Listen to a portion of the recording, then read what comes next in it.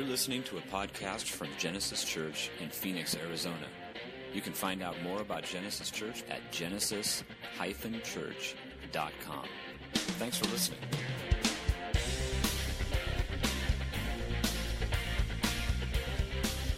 Well, good morning to all of you. Before I begin this morning, I just got to ask, has God been kind of stirring something new in you as you go through this series? And I ask that because I know that that's happening in my life, even as I study for these messages, and, you know, we're only in the third chapter of Acts. It's like God is like really bringing to life this dream that he had thousands of years ago, even before the beginning of time, for a group of people called the church to be his ambassadors on this earth, to bring the kingdom of God into it. And I've been fortunate to hear numerous people tell me stories of what God is doing in their lives. And so I hope that that continues as we go through the book of Acts. But as I thought about that and I think about you, it reminds me of the power of the best-selling book in the world ever, the Bible. It's not the best-selling book in the world ever because, you know, it's got a lot of pictures and stuff. It's there because there's something alive about the Scriptures. Whether you read it on a tablet or a phone or in paper form, there is something alive about the Bible. And so as we come to the Scriptures again today, whether this is the first time that you'll hear from the Bible this morning or the millionth time that you'll hear from the Bible, I want us to do with great expectation that God wants to stir and continue to stir something new in your life, that these words are living. They aren't something that just happened thousands of years ago. They're words that are continuing to happen in and among us, all right? So I want us to have a posture this morning that says these words are alive and breathing. They are words that have the power to change the human heart and to guide it deeper into a relationship with God. And so with that in mind, I'm going to pray real quick for our time, and then we're going to dive in. God, thank you so much for that last song that we sang, God, that from generation to generation, God, you are working. Your favor is upon us, that you are stirring the hearts of your people to be more and more like you. That in our community, you're stirring our hearts to be a community of changed lives, changing lives. And so this morning, we approach the Scriptures, your word, your living word, with great expectation. Do something new in us, teach us, change us, transform us. In your name we pray. Amen. All right, so let me give you just a brief recap of where we've been since last week, because it directly ties to what we're going to talk about this morning. Last week we started in Acts chapter 3. And if you aren't sure about what the book of Acts is, just know there are these Gospels, Matthew, Mark, Luke, and John, that tell the story of Jesus and his time on earth, his death, his resurrection. And then comes the book of Acts, which really is the story of the beginning of the church, the people of God who were sent out by Jesus to be witnesses in the world. And in Acts chapter 3, we read about this interaction between Peter and John, two of the first leaders of that first church. We see this interaction with them and this lame man who's sitting by the entrance of the temple. And we looked last week that was a common thing to see, right? There were often beggars near the entrances of the temples during times of prayer, because that's when many of the Jewish people, who were known to be very generous with what they have to the poor and those who are outcasts, to sit by the entrances so they could gather their income for the day. But Peter and John, they don't just walk by this guy. They don't see him as abnormal in any way. The text says that they look at him intently. They ask him to look at him or them. And as a result, in the name of Jesus, they're able to heal this man. There's this great miracle that occurs. I mean, the man came for money and he receives healing. It was far more than he expected. And if you remember last week, we learned that there is way more to be expected in the name of Jesus. Right? And it all came simply because Peter just declared the name of Jesus and healing in this man's life. And at the end of our passage from last week, we are told that this healed man now, who's been an outcast, who's been seen as unclean because of his condition, he couldn't go in the temple. He takes a beeline into the temple and he starts jumping around, praising Jesus. I'm not going to dance again today, okay? I know. Listen. If I do it too much, then you're just going to expect it every week. And I can't be that person. I can't be that person, all right? So he's leaping, he's dancing, he's having this, just ecstatic about what is just had. There's commotion, as you can imagine. And this commotion is causing those onlookers, those people who have gathered to pray in the temple, to wonder what in the world is happening. And so that's where we're going to pick up the story in Acts chapter 3, starting in verse 11. Reminder again, open up your YouVersion app. If you don't have it, download it, get it. Find us in there. You'll be able to follow along with our passage today. Acts chapter 3, verse 11. It says this: They all rushed out in amazement to Solomon's colonnade, where the man was holding tightly to Peter and John. Verse 11, they all rushed out in amazement, and the man is holding tightly to Peter and John. Now, that area of the temple, Solomon's colonnade, was an area of the temple that ran along the east side of the building. It was a gathering space, much like maybe our lobby would be a gathering space, or just outside of the building, where people would gather and they would talk and they would discuss the things of the world and they would discuss the things of God without being inside the temple. And it was there, the book of Acts says, that this healed man who's run down through the temple and come back to Peter and John is embracing Peter and John. And I have this image of Peter and John like uncomfortably being embraced by this man, as he bear hugs them and just shakes them in gratitude for what has just happened in his life. And they're smiling as he shakes them. But as they're being shaken and hugged by this man, there's this crowd that is gathering to see what in the world happened. We were praying, and this guy came in who normally would be sitting near the entrance, who was crippled, and he was running and doing the running man and moonwalking through the temple, and now here he is hugging Peter and John. What has happened? And so this crowd begins to gather around Peter and John. And as it does, Peter sort of looks over the shoulder of the man, and he sees the crowds gathering. And the text says he responds, and it says it like this, verse 12, Peter saw his opportunity. Now listen, we're going to come back to this. We're going to talk a lot about this, but just keep that in mind. Peter saw his opportunity, and he addressed the crowd. People of Israel, he said, what is so surprising about this? And why stare at us as though we made this man walk by our own power of godliness? For it is the God of Abraham, Isaac, and Jacob, the God of all our ancestors, who has brought glory to his servant Jesus by doing this. This is the same Jesus whom you handed over and rejected before Pilate, despite Pilate's decision to release him. You rejected this holy, righteous one and instead demanded the release of a murderer. You killed the author of life, but God raised him from the dead, and we are simply witnesses to that fact. So Peter is being hugged by this man, and he looks over the shoulder of the healed man, and it says that he sees an opportunity to tell these people about Jesus. And the speech that he gives is actually fairly similar to that of Acts chapter 2. Right? If you go back and you read, it's very similar as he addresses the crowd for the first time. It's possible that some of the people there heard Peter talk that way back in Acts chapter 2, but it's also possible that many of them have not heard him talk. It feels a little bit heavy-handed. Right? He's kind of pointing the finger at them a little bit, saying, like, why do you think this is me? No. This was Jesus. Remember the guy that you all said, crucify him? And you allowed the release of a prisoner, a murderer, in his place? Yeah, that guy. That's the guy that's allowing all of this to occur. Peter looks over the shoulder of the man, and he realizes, I am not going to let this opportunity go to waste. Which is then why he goes on to say these words to them. He says in verse 16, through faith in the name of Jesus, this man was healed. And you know how crippled he was before. You walked by him every single day. By faith in Jesus' name has healed him before your very eyes. Again, Peter says, lest you forget. And you think that it was me that actually healed the man. Peter says, no. It was only faith in the name of Jesus. It was only because of the love of Jesus in Peter's life and John's life that enabled them to do any of what the people witnessed.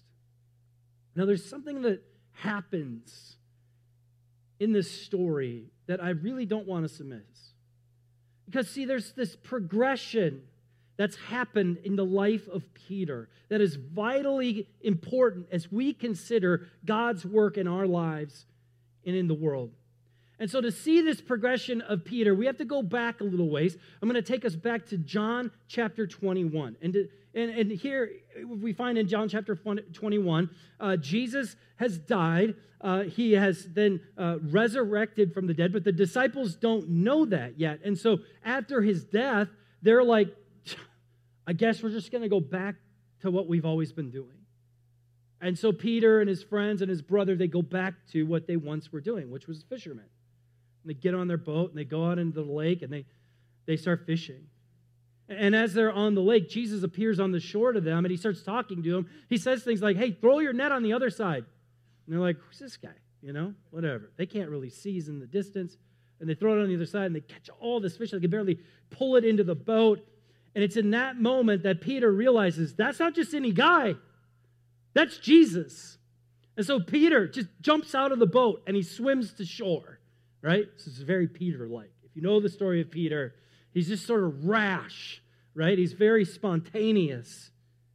You know, keep in mind, the last time that Peter saw Jesus was when Jesus was arrested and taken away to be crucified. And as all of that's going on, Peter denies having ever known Jesus. He's afraid for his own life. And so people are like, wait, aren't you one of the disciples of that man that's being crucified right now? And he's like, no, that's some other guy, you know. Looks like me, has the same beard or something. He does this 3 times. Jesus says, you're going to do this. And Peter's like, no, but he still does it. And now he's seeing Jesus standing on the shore, calling out to them, and he jumps in the water, and he swims to Jesus, and he stands before Jesus. And I imagine that Peter, in that moment, is thinking to himself, here it is. You know what? Like, I did exactly what he said I was going to do.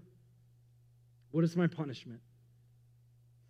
What is my consequence, Jesus? I've failed you. And as he stands before Jesus, Peter is just waiting for the I told you so. I told you would do it. But instead, Jesus says, come eat breakfast with me. Now, if you don't know, in the ancient world, and I think in our modern world, the invitation to a meal was a sign of friendship. That we're good. That I love you. Come and sit at my table and eat. These are not the words Peter is expecting in that moment. Jesus is saying, you're my friend. I still love you. And then as they're eating and they wrap things up, Jesus then says to Peter, he asks him this question, do you love me more than these? Thinking of the fish. Thinking of the other disciples.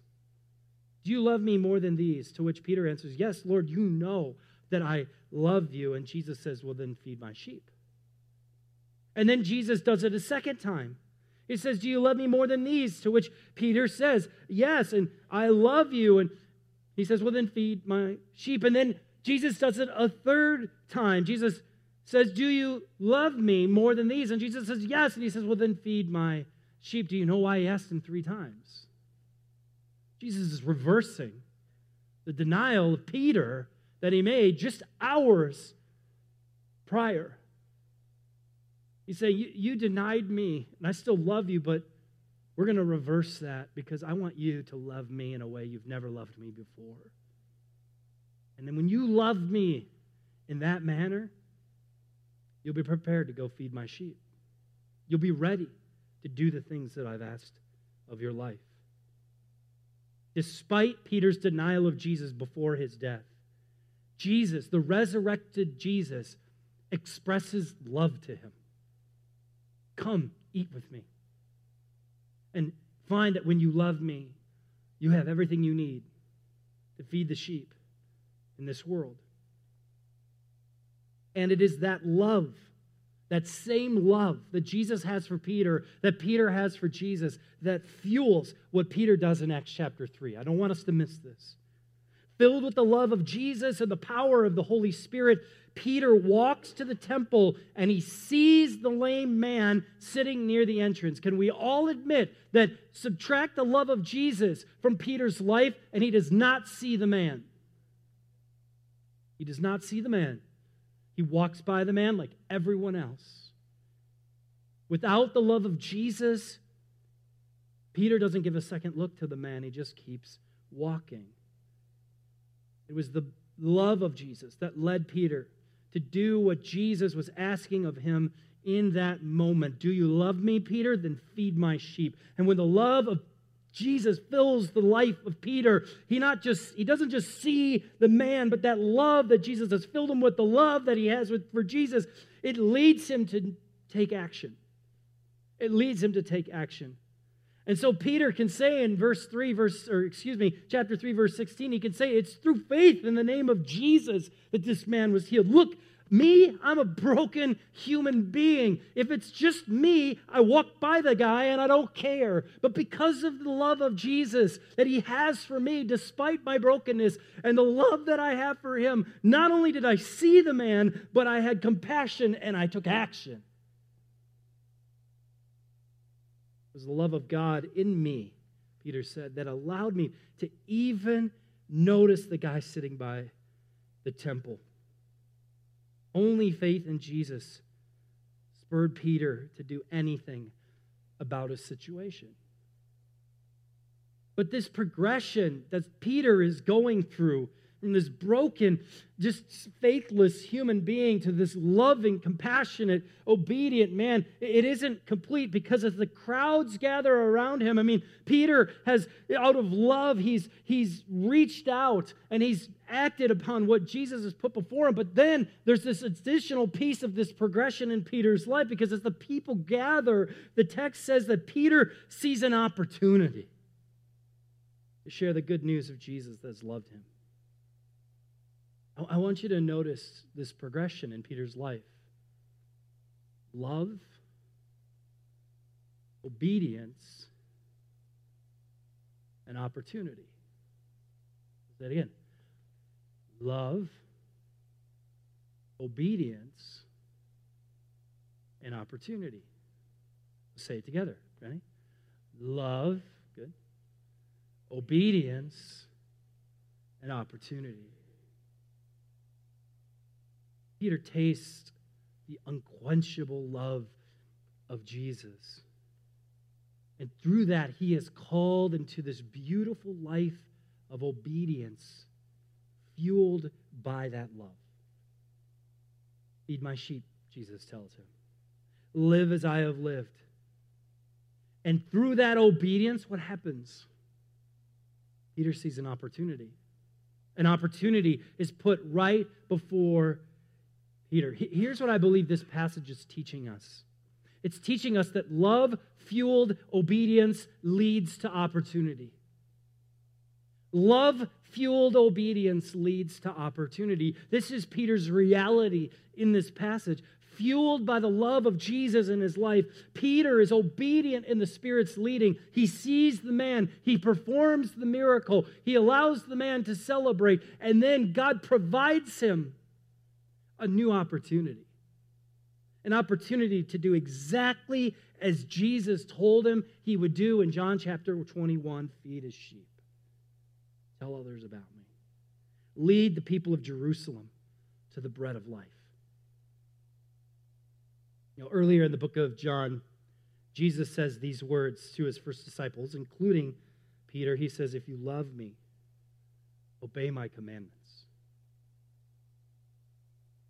You love me, obey my commandments. Now, when we talk about the word obedience, some of us kind of, I don't want to obey. That's like this four-letter word, which we've done a series on that before. But obedience in the Scriptures is not an obligation. It's not an obligation. Obedience is the natural act of our lives when it is fueled by the love of Jesus. There is no other way. By the love Jesus has for us and the love that we have for Jesus, our natural reaction when we are engulfed, embodying that love, is obedience. Jesus says, if you love me, you're going to obey my commandments.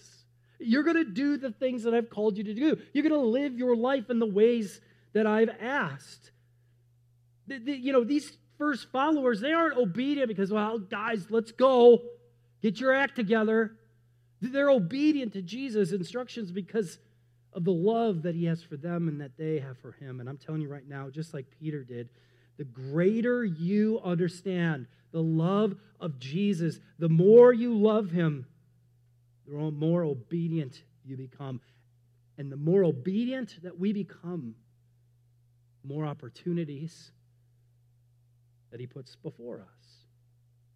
It's out of that love-fueled obedience that Jesus provides opportunity after opportunity for the people of Acts, including Peter. It's why Jesus can say these words in Matthew chapter 25. He says, "Well done, my good and faithful servant. You've been faithful in handling this small amount, so now I will give you even more responsibilities." Let's celebrate together. You've understood the depth of my love for you, and as you've understood it even more, your obedience has grown, and because of that, I can trust you with more and more opportunities to live out the mission of God. When the love Jesus has for us and the love we have for Jesus grows more deeply, the more faithful and obedient we become on how he wishes us to live. And the more obedient we are in the midst of the smallest of things, the more opportunities Jesus provides for us to live out of the mission of God in the world. Now listen, this isn't a this for that sort of thing. This is just a reality in the way in which God has set up the kingdom of God. He says, listen, when you understand my love, your obedience will grow. And as your obedience grows, just the natural outpouring of that is more and more opportunities to be the person I created you to be. People will ask me all the time, like, I wish I knew God's purpose for my life. I wish I knew God's will for my life. I wish I knew the calling of my life. And my first question to them is, do you understand the love of Jesus? Because if you do not understand the love of Jesus, the one who died for your sin, who has given you new life through his grace and his resurrection, if we do not understand that, it is very, very difficult for us to ever discover who it is and what it is that we're supposed to do with our lives.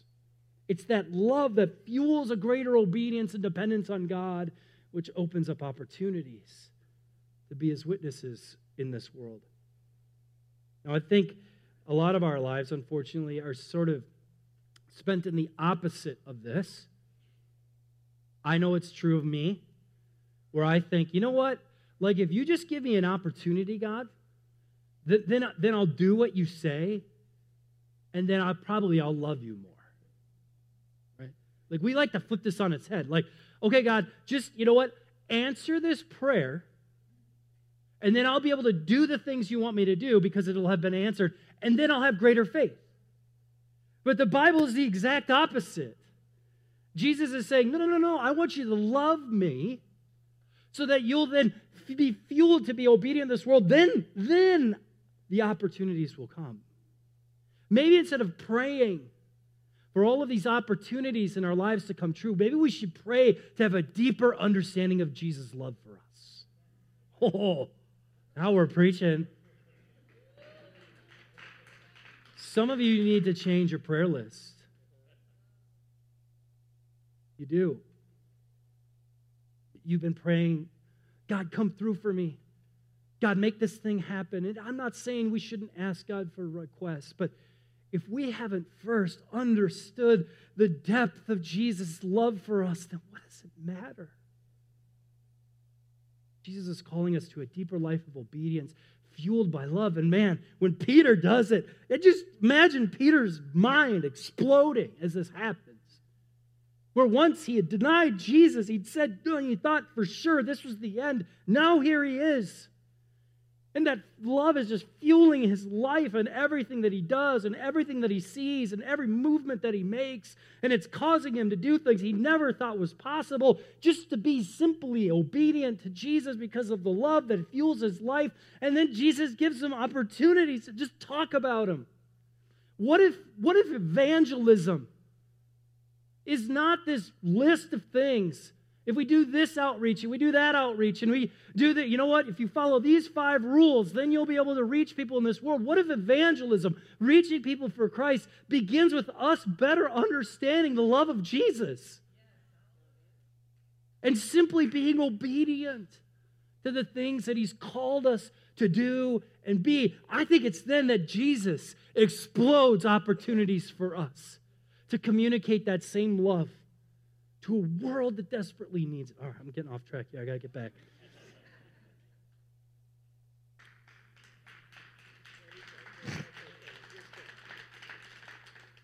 You know, the Bible is the story of broken people like you and me discovering the love of God, allowing it to fuel a life of obedience, and seizing opportunities to be changed lives, changing lives in the world. That's what the Bible is. Look at, in the book of Genesis, Jacob's son Joseph loved God. He had this heart for God. And yet he ends up in these horrible circumstances, right? And his prayer isn't, God, you know what? I just want to get out of here.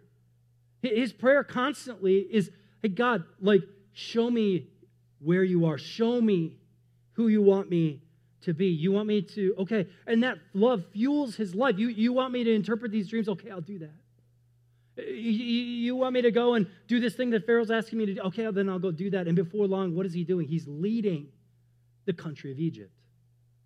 It's the Moses' love of God that fuels his obedience, that gives him the opportunity to lead God's people out of Egypt into the promised land. It's not obligation, it's the love of God. Moses was a murderer. He had run away from God and from his people, and God appears to him in a burning bush and says, look, I ain't done with you. I still love you. I still love you. Now go in obedience and see the opportunity I'm giving to you. David was considered a man after God's own heart, and that love-fueled obedience that he had when he was herding sheep, he was faithful in that. And then what does he do next? As a little tyke, throws down a giant, becomes king. Daniel's love of God fueled an obedience that didn't waver in the face of death and allowed him the opportunity to change Nebuchadnezzar's heart. Say it again. Love-fueled obedience leads to opportunity. Love-fueled obedience in our pursuit of a relationship with Jesus leads to opportunities to be changed and released. Love-fueled obedience in the care and leadership of your employees leads to opportunities for your people and your company to grow. Love-fueled obedience in the management of your finances leads to opportunities to be generous. Love-fueled obedience in partnering with God and his mission leads to opportunities to change the lives of others, much like Peter's experiencing in Acts chapter 3. Love-fueled obedience in the calling of simply being a parent every single day. It leads to opportunities to shape and form your children to love Jesus just like you do. I got to tell you a story because I'm sort of experiencing this in my own life. God's been teaching me some new things. And there's one particular instance that's happened recently that, man, God's just blown my socks off, okay? So about a month ago, I was meeting with our amazing youth pastor, DJ, who, if you haven't met yet, you're lost. And during our conversation, he mentioned that he really needed one more leader for AMP on Wednesday nights. And he needed one more leader to hang out with middle school boys. And so since the beginning of the year, it's been my heart, it's been, I think, the heart of our staff especially, a conviction that we would be a church that truly invests in the next generation, that wouldn't just be lip service, that we actually do it. Our event, Eggs Benefit, is everything about that is geared toward how can we further invest in the next generation of teenagers and kids growing up in our church. And so after listening to DJ talk a bit, I don't know. I just was like, okay. Love-fueled obedience leads to opportunity. So I said, DJ, I'll do it. I'll come on Wednesday nights, and I'll hang out with middle school boys. And now it should be noted, this is not something I've done in about 20 years. I love youth ministry. I am a product of youth ministry. I was impacted by it as a teen, but I haven't really been a part of it for 2 decades. But in that moment, I simply sensed the Spirit of God and the love of Jesus telling me to do it. So I can only say this because I wouldn't choose to do this on my own. It was the love of Jesus that fueled my simple obedience to pour into the next generation. And let me just tell you, since I've spent the last month eating meals and playing dodgeball and listening to crazy stories and getting to know some of the coolest teenagers. Where's Miles? I saw Miles. This is my man Miles right there. My man. Getting to know our leaders on Wednesday nights, Mike Gustafson and Julie and Chris who's in the back. Like, I have been awed, not at myself at all, but I've been awed at getting to know some of the coolest teenagers and leaders on Wednesday night as they pour into the next generation. And I am just telling you this as a witness to the fact that when the love of Jesus it embodies us, it gets deep into the soul of who we are, it fuels an obedience we never thought would be possible, and it allows us opportunities to share our lives and our story and the love of Jesus with others. I don't think Peter walked to the temple that day and went, all right, who are we going to heal today? He just walked in the love of Jesus, and through obedience, Jesus just kept giving him opportunity after opportunity. And I didn't get dragged to Wednesday nights. I'm not even doing it because I'm the lead pastor of Genesis or something like that. I just know that Jesus loves me. I know that Jesus loves these kids. And that love is propelling me to do something I wouldn't otherwise have done. You know, Peter and the first church in the book of Acts, they didn't have a manual. You know, they didn't have the book of Acts. They were writing it. They were busy putting it together for us. There was nobody telling them these really cool, lessons to be learned. They were just doing it, and it was all fueled by the love of Jesus for them. That love, it led them to greater obedience, which led them to greater opportunity. They didn't hesitate in moments when Jesus put opportunities before them. So I'm here to tell you this morning, I don't know what opportunities Jesus wants to give you, but I do know this, they are out there.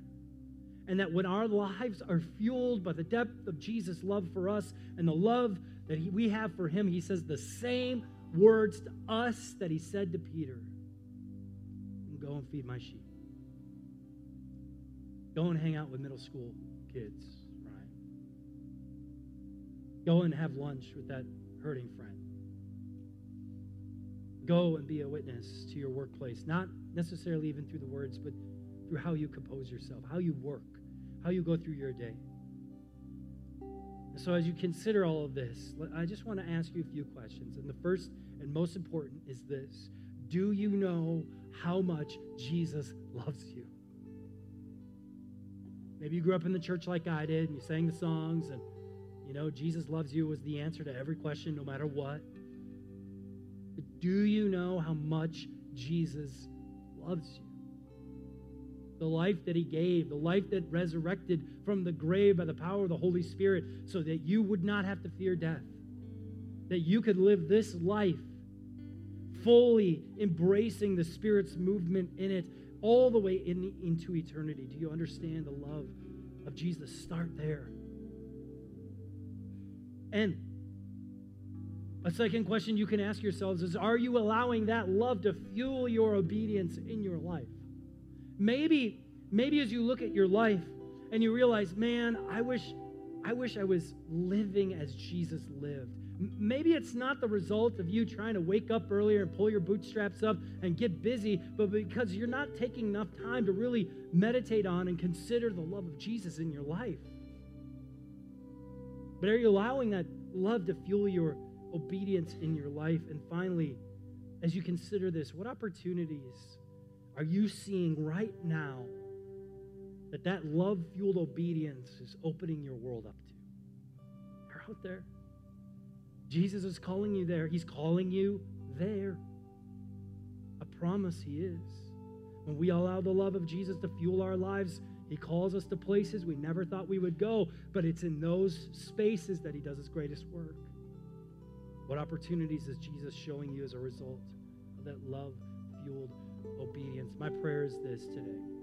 As you consider those questions, as you consider this meaningful, important lesson we've learned from the life of Peter and what God's doing, is that as you leave this room, that you would recognize that it is the love of Jesus Christ in your life that fuels everything you need outside of the doors of this room. It is there where obedience and opportunity is found. Don't skip it. Don't jump ahead to just trying to do a bunch of stuff. I promise you'll get frustrated, you'll get mad, and you'll eventually quit. Rest in the love of Jesus. Allow that to be the fuel in your life to greater obedience and greater opportunity. Let's pray. God, thank you so much for the story of Peter, his faithfulness. I relate so much to Peter. Just rash. Decision-making is often all over the place, yet you don't condemn him. You don't shame him. In the same way, we've walked into this room making mistakes and rash decisions. And you don't condemn us. You're not shaming us. You're saying, come eat with me. Be my friend. I love you. I love you. May we rest in that love this morning. May that love fuel us for greater obedience, greater opportunities. I pray for the person here this morning. God, they've either walked in here having never heard about the love of Jesus, or they have walked in here and they've heard about it, but it's never sunk in. I pray by your Spirit that it would take hold of their heart. They would leave here a changed life, God.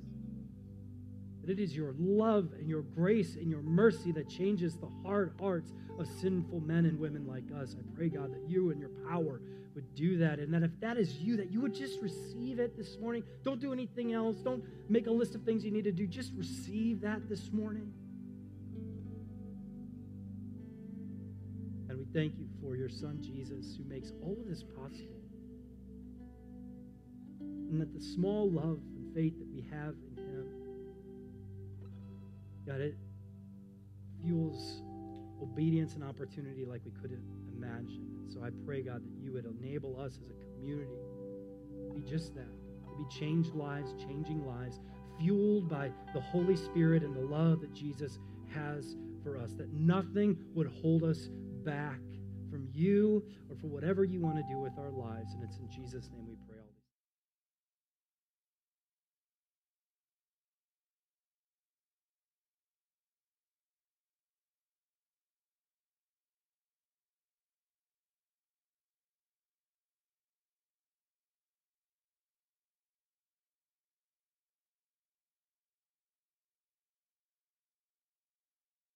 So good to see you all here this morning. I'm excited to preach today. You know, you would think that every week I'd get up here and be like, man, I'm excited. Most weeks I am. Some weeks it's more of a, an act of obedience. But today, man, I am excited to preach. We are almost 2 months into our time in Acts, and we've just made it through the first 2 chapters of Acts. So if that gives you an idea of how long this may go on for a while, there are 28 chapters in the book of Acts. So we're going to be here a while, and that's okay. I've heard great things about it. And in those first 2 chapters, man, a lot happens. We see Jesus appear before his first followers and tell them, hey, listen, I want you to wait. The Holy Spirit's going to come. I'm not going to be here. I'm going up to be with my Father, but I want you to be my witnesses in and through the world. When the Holy Spirit hits you and comes, things are going to happen. And it happens just as he says. The Holy Spirit comes. Those first followers, they go into the busy streets of Jerusalem during the festival of Pentecost, and they begin to speak the good news of Jesus in native languages they've never spoken before. It's a miracle. Then finally, Peter preaches to this massive crowd the good news. He connects the Old Testament with the New Testament. It says that he pierces to the very core of who they are. and thousands of people make a confession of faith to follow Jesus. And we saw last week as this new formed group. By the way, wasn't Dwayne great? Pastor Dwayne, great mentor. If you were here, if you missed it, go online and watch it. But talked about this newly formed group of believers. They're getting their feet wet. They don't even know what they're doing, and they start to put into motion what it looks like to be this thing we now call the church, in such a way that we 2,000 years later go back to what they did, and we think that's who we want to be. I mean, God is moving in the first century among these first followers in ways they never possibly imagined. And so as we move out of the first two chapters of the book of Acts, we're going to begin to see what happens as the church, this new community of followers of Jesus, begins to find this new identity that it has. There will be highs, there will be lows for them, but along the way, God will take this movement called the church and allow it to reach the potential he always dreamed it could. And along the way, we're going to see stories like we will today that help to exhibit not only the power of the Holy Spirit working in the church, but the continued power of Jesus' mission to reach the world. The church, as it's been said, is the one organization in the world that does not exist for itself, but for others. And you will begin to see as we go through the book of Acts how that manifests itself in and through these first followers. You see, even despite Jesus' physical presence not being with his first believers, he is still alive and moving among them. Only it's through these people, this ragtag group of sinners just like you and me in need of grace, who he begins to use to reach the world with the best news it's ever heard. And so today we're going to come to a story that exhibits that. And I'm going to tell you today one story from two perspectives with the same results. Let me say that again. I'm going to tell you one story from two perspectives with the same exact results. Now, here's the thing. If you've ever read the Bible or read it much, spent time in the Scriptures, you'll notice that as you read stories in the Bible, they act like a prism. If you've ever experimented with the prism, you know that as light goes through the prism, it redirects light in such a way that colors emerge. And as you turn the prism, different colors begin to emerge. And the Bible acts very similarly. There are stories in the Bible that as you sort of turn it, you begin to see the colors of that story change. That God is moving in those moments in Scripture in ways that are often unseen, that if we turn it just a little bit, we'll see it in just a little bit different light. And so before I read this story, though, I want to do something that I don't often do, but I just want to spend a minute to pray, because I believe that God has a word for you this morning. A word for you to bring new life in you. I sense as a pastor and as a father that as we have spent the last couple of years and all that's gone on in our world, that there's this sense of complacency, of not knowing what's next, that it feels as if we're kind of stuck. And I believe that through God's word, he has something new for you this morning. So I just want to pray for you as you hear God's word, as I hear God's word. Let's pray. God, we're in awe of the way in which you are moving in this world. We read these ancient texts 2,000 years ago, and we're in awe of how your Holy Spirit came and moved and used undeserving people just like us to do amazing things in this world. And God, we want to see your glory be revealed to our world, in a world that feels stuck and complacent and uneasy and in chaos. God, we want your peace and your joy and your mercy and your grace to be tangible. So we pray, God, that through your Spirit you would do something new in us this morning, that we would hear from you. In your name we pray, amen. All right. So open up your YouVersion app if you haven't done so already. I really encourage you to do this through this series, because we're going to work through every verse of Acts. It's going to be a way for you to just kind of keep track of where we're going. So go to More on your phone and then Events and you should find Genesis Church there. If you have a Bible, you can open up to Acts chapter 3 as well and read along as we go through it. So if you're not sure where Acts is in your Bible, it's about 2/3 of the way into your Bible. You should find it there. Now, again, just for context, okay, the church right now, as we approach Acts chapter 3, is in its infancy. It's a baby, right? It's like barely cleaned off yet from the birth. It's just this brand new thing. But there's been this wave of movement through the city of Jerusalem. People are aware of what is going on. It's impossible to not be aware. Thousands of the people who came for one thing are now going to leave for a completely other reason. They had no idea they were going to encounter this person, Jesus. Things are happening in the city of Jerusalem. There is buzz in the air about Jesus and these precarious first followers of his. And that's where we pick it up in Acts chapter 3, starting in verse 1. You ready? Get one person. Awesome. The rest of you, catch up. Let's go. Verse 1, Peter and John went to the temple one afternoon to take part in the 3 o'clock prayer service. As they approached the temple, a man lame from birth was being carried in. Each day he was put beside the temple gate, the one called the Beautiful Gate, so he could beg from the people going into the temple.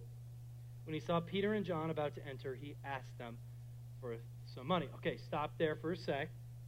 Few details to note of what's going on. First off, the church, though it has started, we know, especially in the last chapter we looked at, that in the early days of the church, it was composed of primarily Jewish believers. And so they have continued to go to the temple to worship and to pray and to hear God's word. All of that is still relevant to their lives, except for the fact that they now realize Jesus is the fulfillment of all that. But they're being faithful in that. That is their act of worship as the church begins to start. And so in this passage, we see devout Jews like Peter and John observing prayer at the temple. This happened 3 times per day, at 9 a.m., at noon, and at 3 p.m. And so, being a good observing Jew, Peter and John, 2 of the first leaders of the church, they go to the temple to pray. They go to temple to meet with God. Well, meanwhile, because those times, 9 a.m., 3 p.m., and noon during the day, were highly visited by Jewish people as they went to pray at the temple, they drew a crowd at the temple. Many people who were in need would park themselves in front of the entrances of the temple to be able to beg for their living. You would see cripples and outcasts and lepers,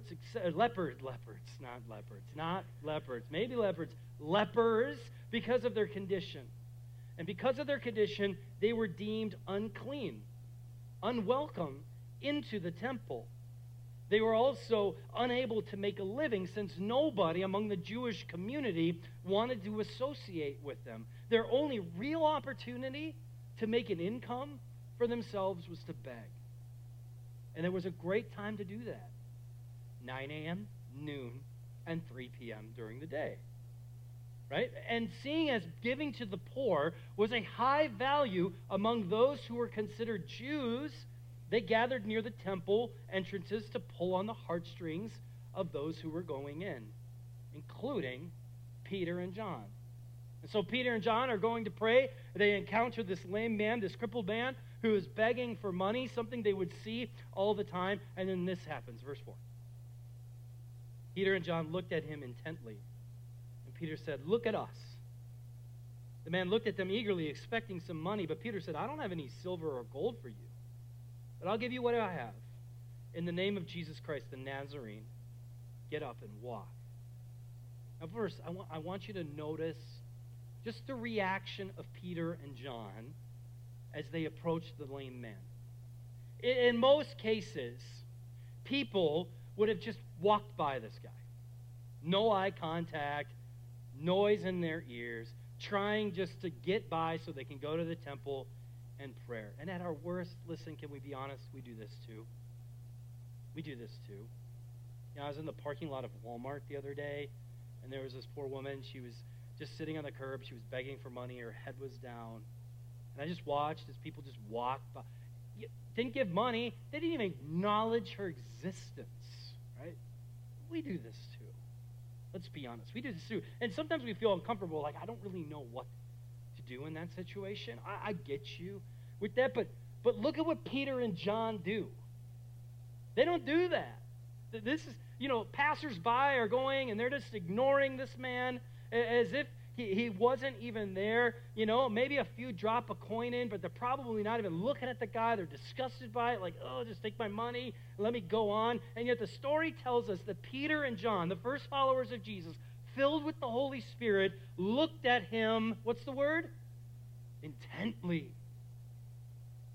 They didn't just glance at him. They looked at him with purpose. And then they say to him, look at us. Look at us. I mean, if nothing else happens the rest of the day, Peter and John want this gentleman to know you're of value. You know why you're of value? Because God created you. You are made in the image of God. And so look at us. Just like us, God loves you. Now, of course, the man gets excited in that moment, right? His experience is that most people don't even look at him. They might throw a coin at him. But these guys, they're like, look at me. I mean, he's like, this is it. This is the mother lode. This is when it happens, right? Right? Bring it on. I got more cups. Fill it up. Let's go. Right? But sadly, Peter tells him, listen, I don't have any money. Not what the guy wanted to hear. Right? So, like, we would all do in that circumstance. Peter does the best thing, and he just heals the guy. Right? Like, that's kind of what we do, right? Like, I don't have any money, but walk. Right? Like, that's what he does. But Peter has this confidence in what God is doing, and he sees this man created in the image of God, and he just does what only he knows how to do. He says, look, I don't have any money, which probably he doesn't have any money because he's giving it to all the people that are now a part of this new church, which the Acts chapter 2 tells us about. He's like, I don't have any money, but I'll give you what I do have, which is the power of the Holy Spirit, who, by the way, raised Jesus from the dead. And then in verse 7, we see this occur. Verse 7, then Peter took the lame man by the right hand, and he helped him up. And as he did, the man's feet and ankles were instantly healed and strengthened. He jumped up, stood on his feet, began to walk. Then walking, leaping, and praising God, he went into the temple with them. It says in the text that he's been lame since birth, which means he's never stepped inside the temple.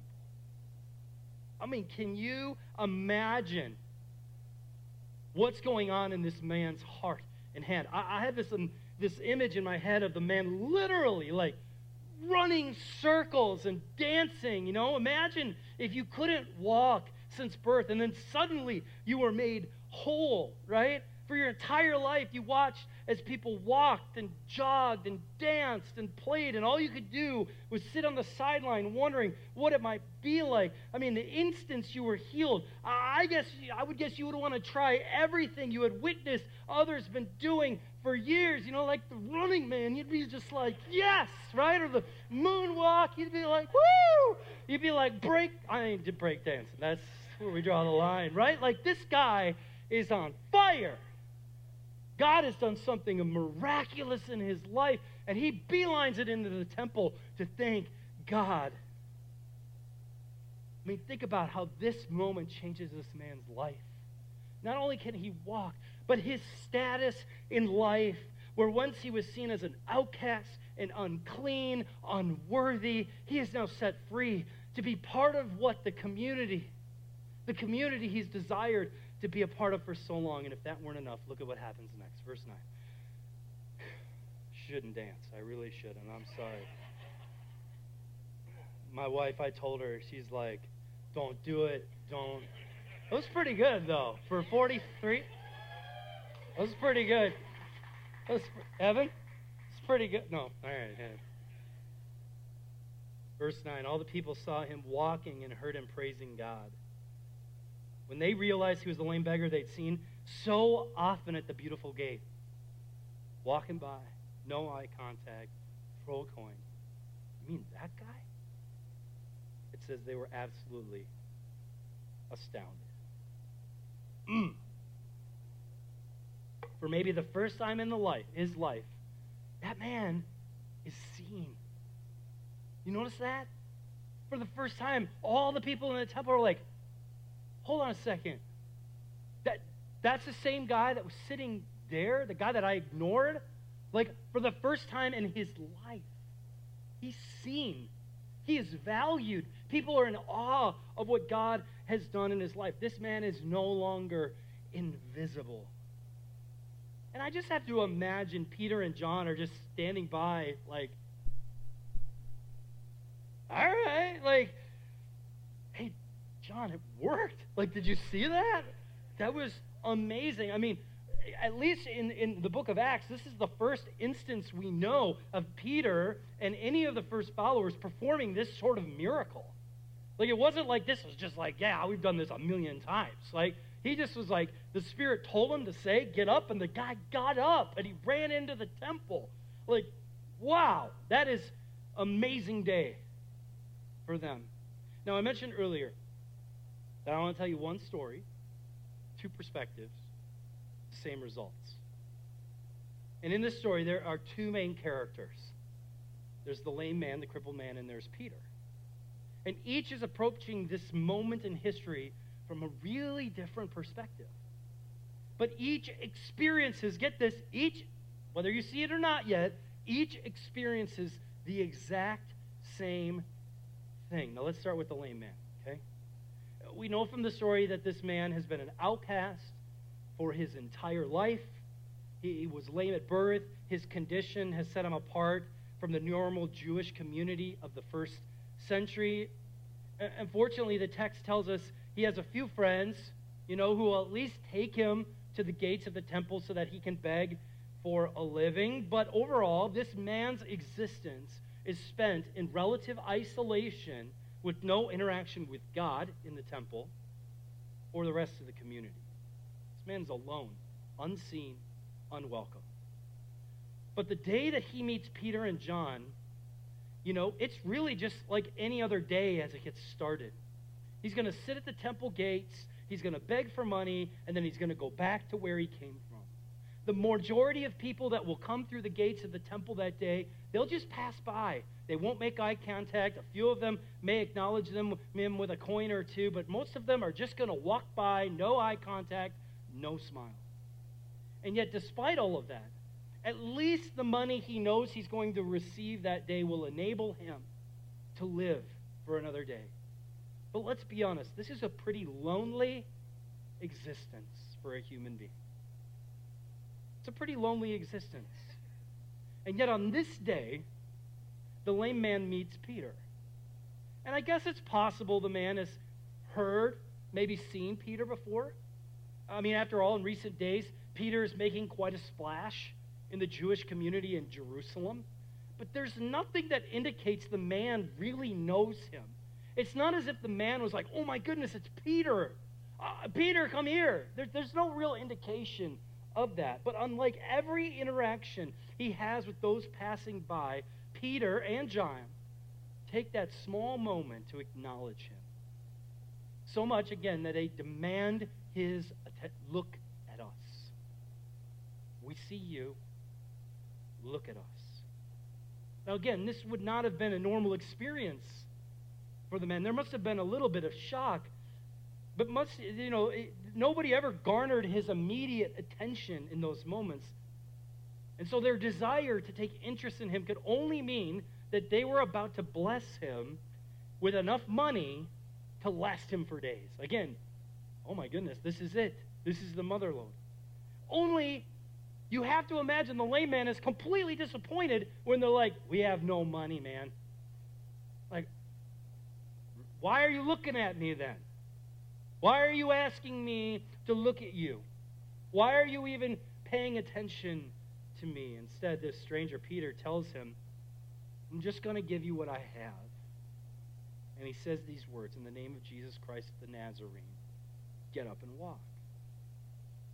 Now listen, Jewish historians like Josephus, who lived during the first century, and wrote about what was going on in Jerusalem and the surrounding world, they write about the fact that many people would come to Jerusalem specifically, claiming they were healers.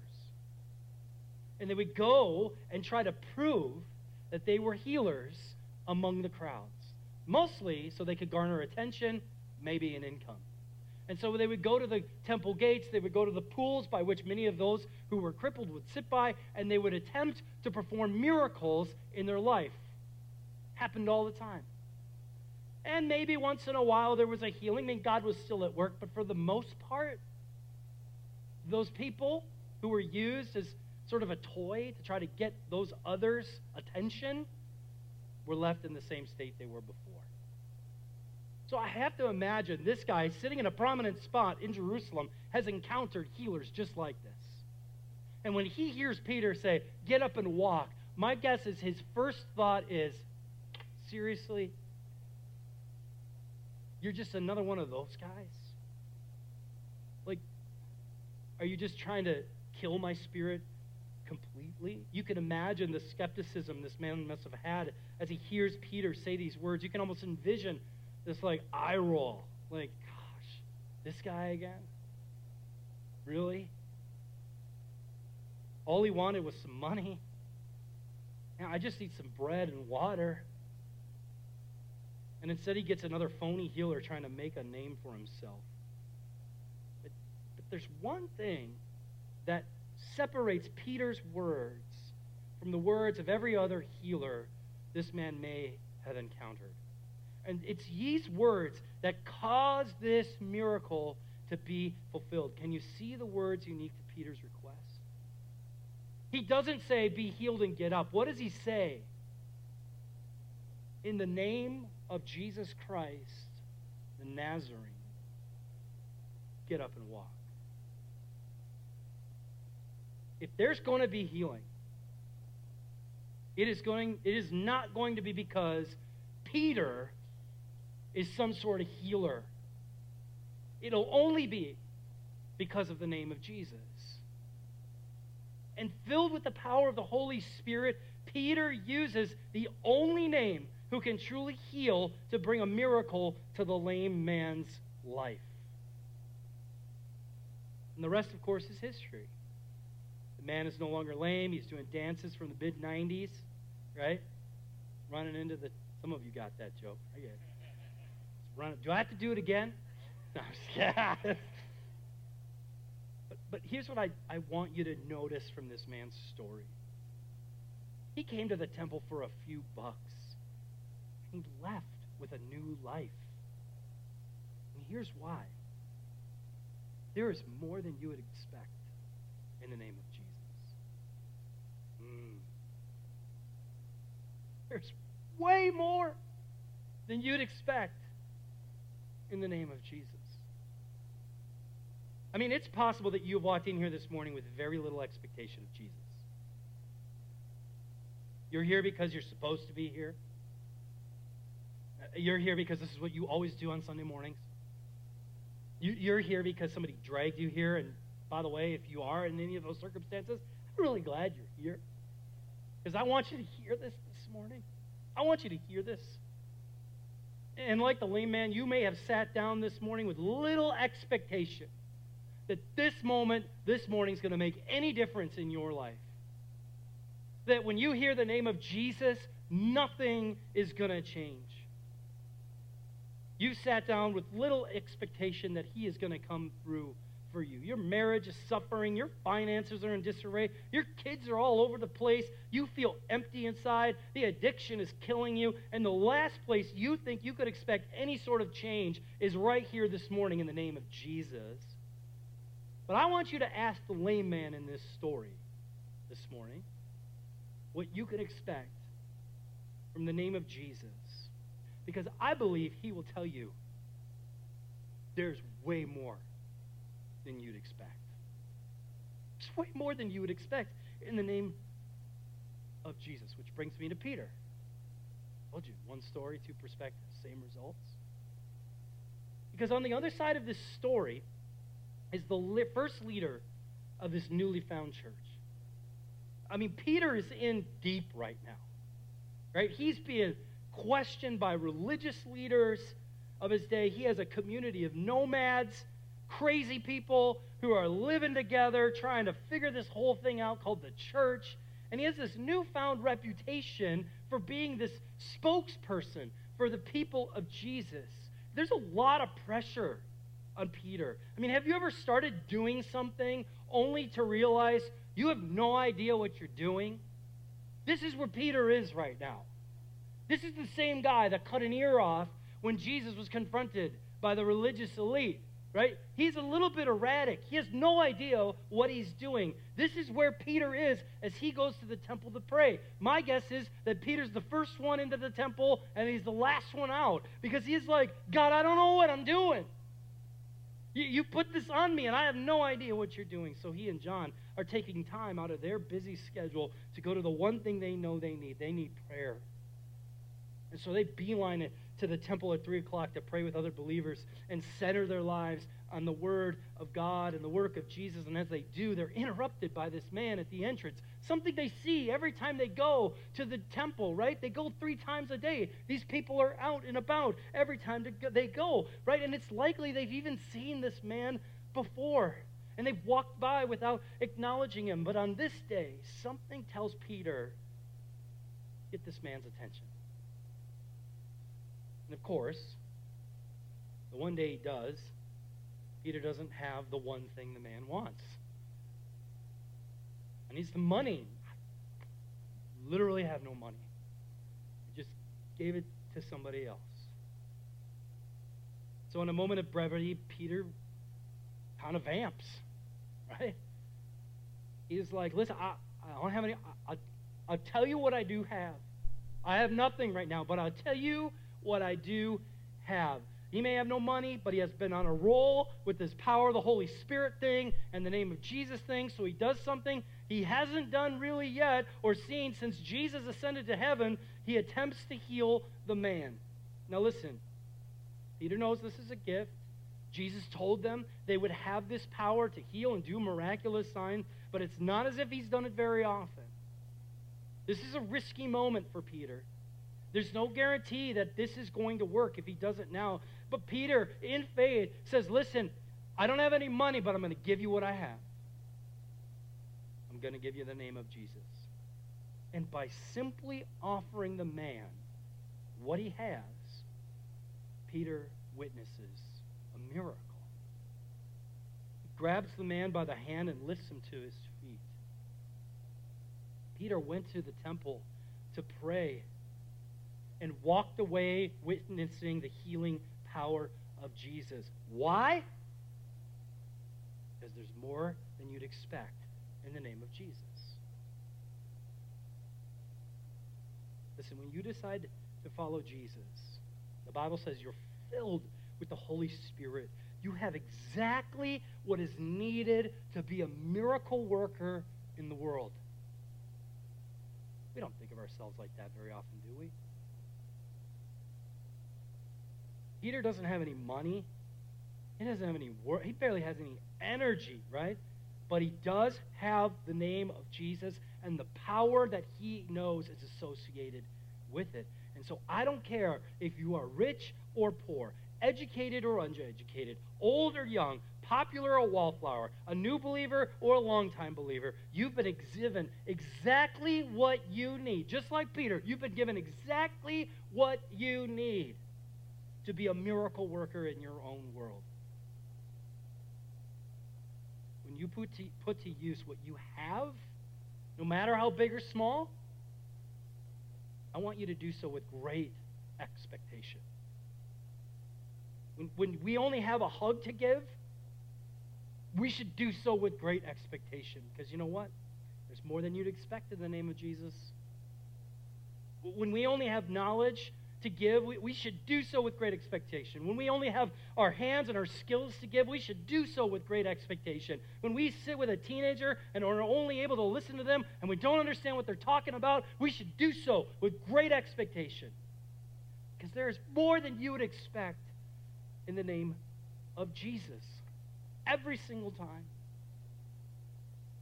You know, when Kristen and I many years back, 10 years back or so, we're just getting started planting a church in Las Vegas. We had a gathering of about 20 or so people, and really we started the church from the ground up. It was just, it was our family, our dog, who we counted in those early days, and three other people. I mean, that was it. And gathered in our home, we're like, how are we going to do this? Much like what's going on here. And eventually we became this group of 20 people, and we were headed toward launching this church. And so we gathered together, and as we sat in the circle, we talked about, hey, look, how has God gifted you? Like, what do you have that you could use to be a miracle worker in and through this church? And so we went around, and people were like, I've been a teacher all my life, and I love kids. I could really help with that. And, hey, you know what? Like, I work at technology. I can help us on Sunday mornings, the AV stuff. And, hey, I've led small groups, so I could do that, right? And we're going around, and it's a mixture of people. And then we get to this guy named Dave. And Dave was a newer Christian. He had just come to our church. He was invited. He had spent most of his young adult life smoking weed and skateboarding. That's just who he was. And church was sort of new to him, and he really wasn't sure if he fit in. But he liked Jesus. He really liked Jesus, and he liked us, so he kept hanging out. And when we got to him, when it was his turn, these were his words, verbatim. He says, I really only know how to do two things: skateboard and make sandwiches. That's all I know how to do. Now, granted, he was an employee at Subway, so that made sense. And in so many ways, that really was all he did. He skateboarded and he made sandwiches, and we all sort of laughed. But as we did, I realized that Dave was sort of serious, and so I offered a time to meet with him. And, Dave ended up hanging out at our church for years, and in that time, I can tell you that Dave experienced more than he expected in the name of Jesus. I mean, not only did he become a Peter of his own right among the skateboarding community in Las Vegas, but he became a critical part of helping our church move forward. I remember at the launch of our church, we wanted to do something really unique, and so he helped organize a skateboarding exhibition in our parking lot. Here's a picture of him and some of his friends. This is me. You show the next picture. Yeah, that's me. I'm just kidding. That's Dave. That's Dave. And a couple years later, Dave married his now wife, Tigra. They have two beautiful boys growing up on skateboards. They're leaders in their church. He's continuing to have an impact in a subculture that most of us would never be able to enter into. I wish I had told Dave what I'm telling you today when I met with him. I wish I had told him, Dave, there is more than you'd expect in the name of Jesus. But I guess I didn't really have to. He just found it out himself. And I am telling you today, whether as you hear this story, you're like, man, I feel like that guy at the gate. I feel lonely.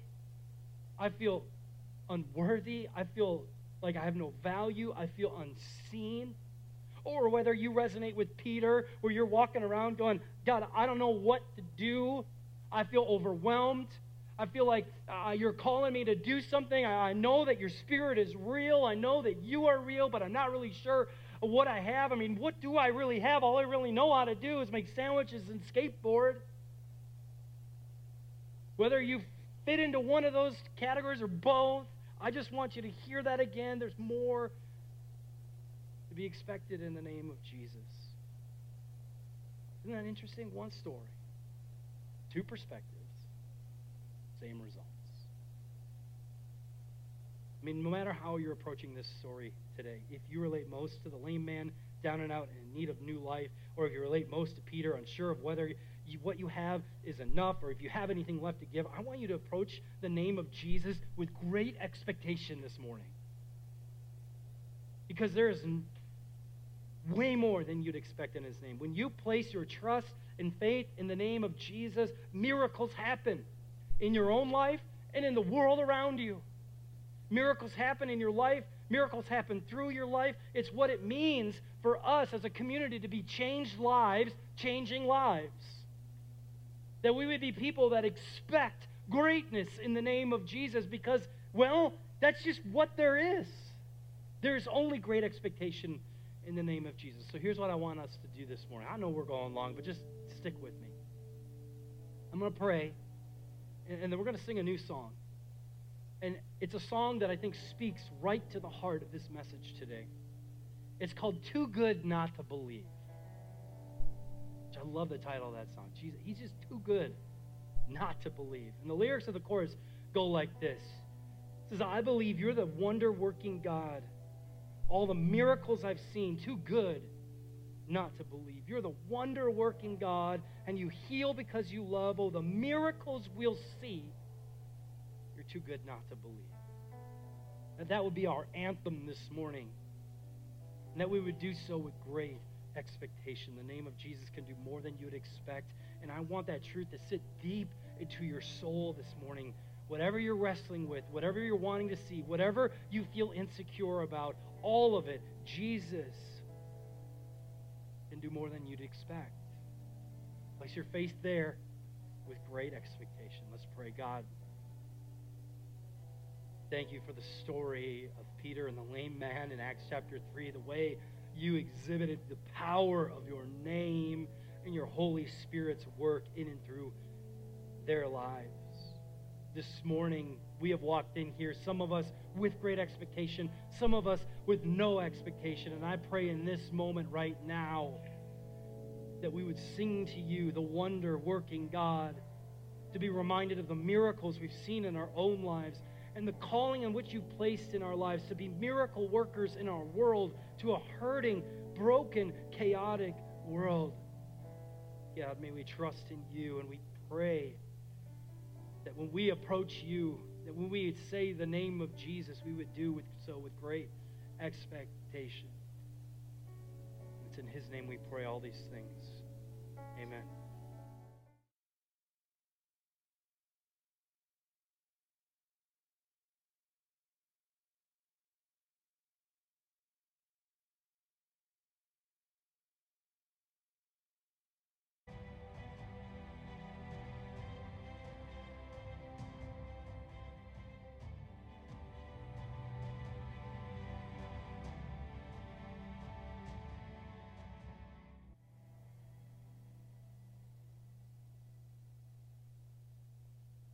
So good to see you all here this morning. I'm excited to preach today. You know, you would think that every week I'd get up here and be like, man, I'm excited. Most weeks I am. Some weeks it's more of a, an act of obedience. But today, man, I am excited to preach.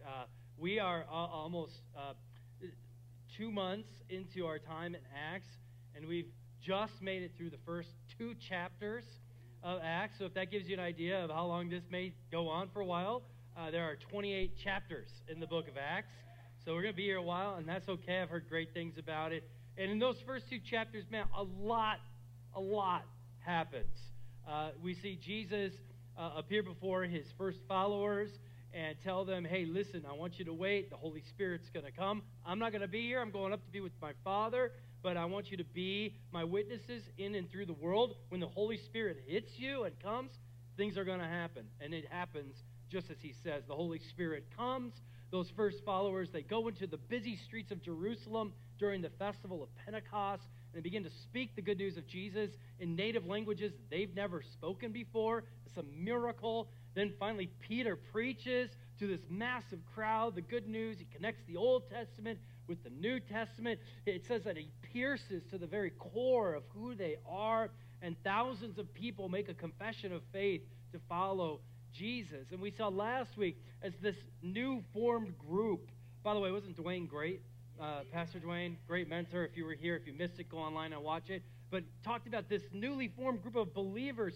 They're getting their feet wet. They don't even know what they're doing, and they start to put into motion what it looks like to be this thing we now call the church, in such a way that we 2,000 years later go back to what they did, and we think that's who we want to be. I mean, God is moving in the first century among these first followers in ways they never possibly imagined. And so as we move out of the first 2 chapters of the book of Acts, we're going to begin to see what happens as the church, this new community of followers of Jesus, begins to find this new identity that it has. There will be highs, there will be lows for them, but along the way, God will take this movement called the church and allow it to reach the potential he always dreamed it could. And along the way, we're going to see stories like we will today that help to exhibit not only the power of the Holy Spirit working in the church, but the continued power of Jesus' mission to reach the world. The church, as it's been said, is the one organization in the world that does not exist for itself, but for others. And you will begin to see as we go through the book of Acts how that manifests itself in and through these first followers. You see, even despite Jesus' physical presence not being with his first believers, he is still alive and moving among them. Only it's through these people, this ragtag group of sinners just like you and me in need of grace, who he begins to use to reach the world with the best news it's ever heard. And so today we're going to come to a story that exhibits that. And I'm going to tell you today one story from two perspectives with the same results. Let me say that again. I'm going to tell you one story from two perspectives with the same exact results. Now, here's the thing. If you've ever read the Bible or read it much, spent time in the Scriptures, you'll notice that as you read stories in the Bible, they act like a prism. If you've ever experimented with the prism, you know that as light goes through the prism, it redirects light in such a way that colors emerge. And as you turn the prism, different colors begin to emerge. And the Bible acts very similarly. There are stories in the Bible that as you sort of turn it, you begin to see the colors of that story change. That God is moving in those moments in Scripture in ways that are often unseen, that if we turn it just a little bit, we'll see it in just a little bit different light. And so before I read this story, though, I want to do something that I don't often do, but I just want to spend a minute to pray, because I believe that God has a word for you this morning. A word for you to bring new life in you. I sense as a pastor and as a father that as we have spent the last couple of years and all that's gone on in our world, that there's this sense of complacency, of not knowing what's next, that it feels as if we're kind of stuck. And I believe that through God's word, he has something new for you this morning. So I just want to pray for you as you hear God's word, as I hear God's word. Let's pray. God, we're in awe of the way in which you are moving in this world. We read these ancient texts 2,000 years ago, and we're in awe of how your Holy Spirit came and moved and used undeserving people just like us to do amazing things in this world. And God, we want to see your glory be revealed to our world, in a world that feels stuck and complacent and uneasy and in chaos. God, we want your peace and your joy and your mercy and your grace to be tangible. So we pray, God, that through your Spirit you would do something new in us this morning, that we would hear from you. In your name we pray, amen. All right. So open up your YouVersion app if you haven't done so already. I really encourage you to do this through this series, because we're going to work through every verse of Acts. It's going to be a way for you to just kind of keep track of where we're going. So go to More on your phone and then Events, and you should find Genesis Church there. If you have a Bible, you can open up to Acts chapter 3 as well and read along as we go through it. So if you're not sure where Acts is in your Bible, it's about 2/3 of the way into your Bible. You should find it there. Now, again, just for context, okay, the church right now, as we approach Acts chapter 3, is in its infancy. It's a baby, right? It's like barely cleaned off yet from the birth. It's just this brand new thing. But there's been this wave of movement through the city of Jerusalem. People are aware of what is going on. It's impossible to not be aware. Thousands of the people who came for one thing are now going to leave for a completely other reason. They had no idea they were going to encounter this person, Jesus. Things are happening in the city of Jerusalem. There is buzz in the air about Jesus and these precarious first followers of his. And that's where we pick it up in Acts chapter 3, starting in verse 1. You ready? Get one person. Awesome. The rest of you, catch up. Let's go. Verse 1, Peter and John went to the temple one afternoon to take part in the 3 o'clock prayer service. As they approached the temple, a man lame from birth was being carried in. Each day he was put beside the temple gate, the one called the Beautiful Gate, so he could beg from the people going into the temple. When he saw Peter and John about to enter, he asked them for some money. Okay, stop there for a sec.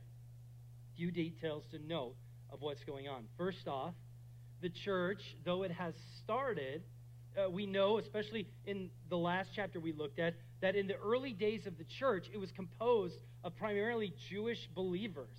And so they have continued to go to the temple to worship and to pray and to hear God's word. All of that is still relevant to their lives, except for the fact that they now realize Jesus is the fulfillment of all that. But they're being faithful in that. That is their act of worship as the church begins to start. And so in this passage, we see devout Jews like Peter and John observing prayer at the temple. This happened 3 times per day, at 9 a.m., at noon, and at 3 p.m. And so, being a good observing Jew, Peter and John, 2 of the first leaders of the church, they go to the temple to pray. They go to temple to meet with God. Well, meanwhile, because those times, 9 a.m., 3 p.m., and noon during the day, were highly visited by Jewish people as they went to pray at the temple, they drew a crowd at the temple. Many people who were in need would park themselves in front of the entrances of the temple to be able to beg for their living. You would see cripples and outcasts and lepers,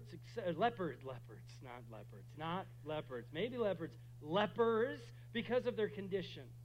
And because of their condition, they were deemed unclean, unwelcome into the temple. They were also unable to make a living since nobody among the Jewish community wanted to associate with them. Their only real opportunity to make an income for themselves was to beg. And there was a great time to do that. 9 a.m., noon, and 3 p.m. during the day. Right? And seeing as giving to the poor was a high value among those who were considered Jews, they gathered near the temple entrances to pull on the heartstrings of those who were going in, including Peter and John. And so Peter and John are going to pray. They encounter this lame man, this crippled man, who is begging for money, something they would see all the time. And then this happens, verse 4. Peter and John looked at him intently. And Peter said, "Look at us."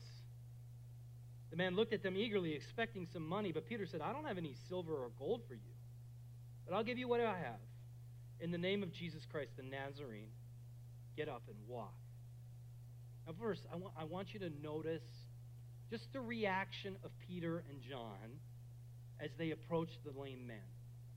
In most cases, people would have just walked by this guy.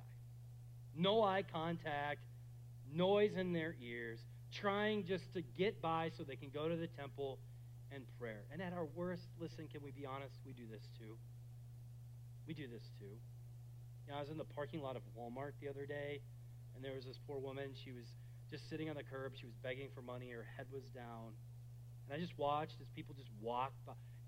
Didn't give money. They didn't even acknowledge her existence, right? We do this too. Let's be honest. We do this too. And sometimes we feel uncomfortable, like I don't really know what to do in that situation. I get you with that, but look at what Peter and John do. They don't do that.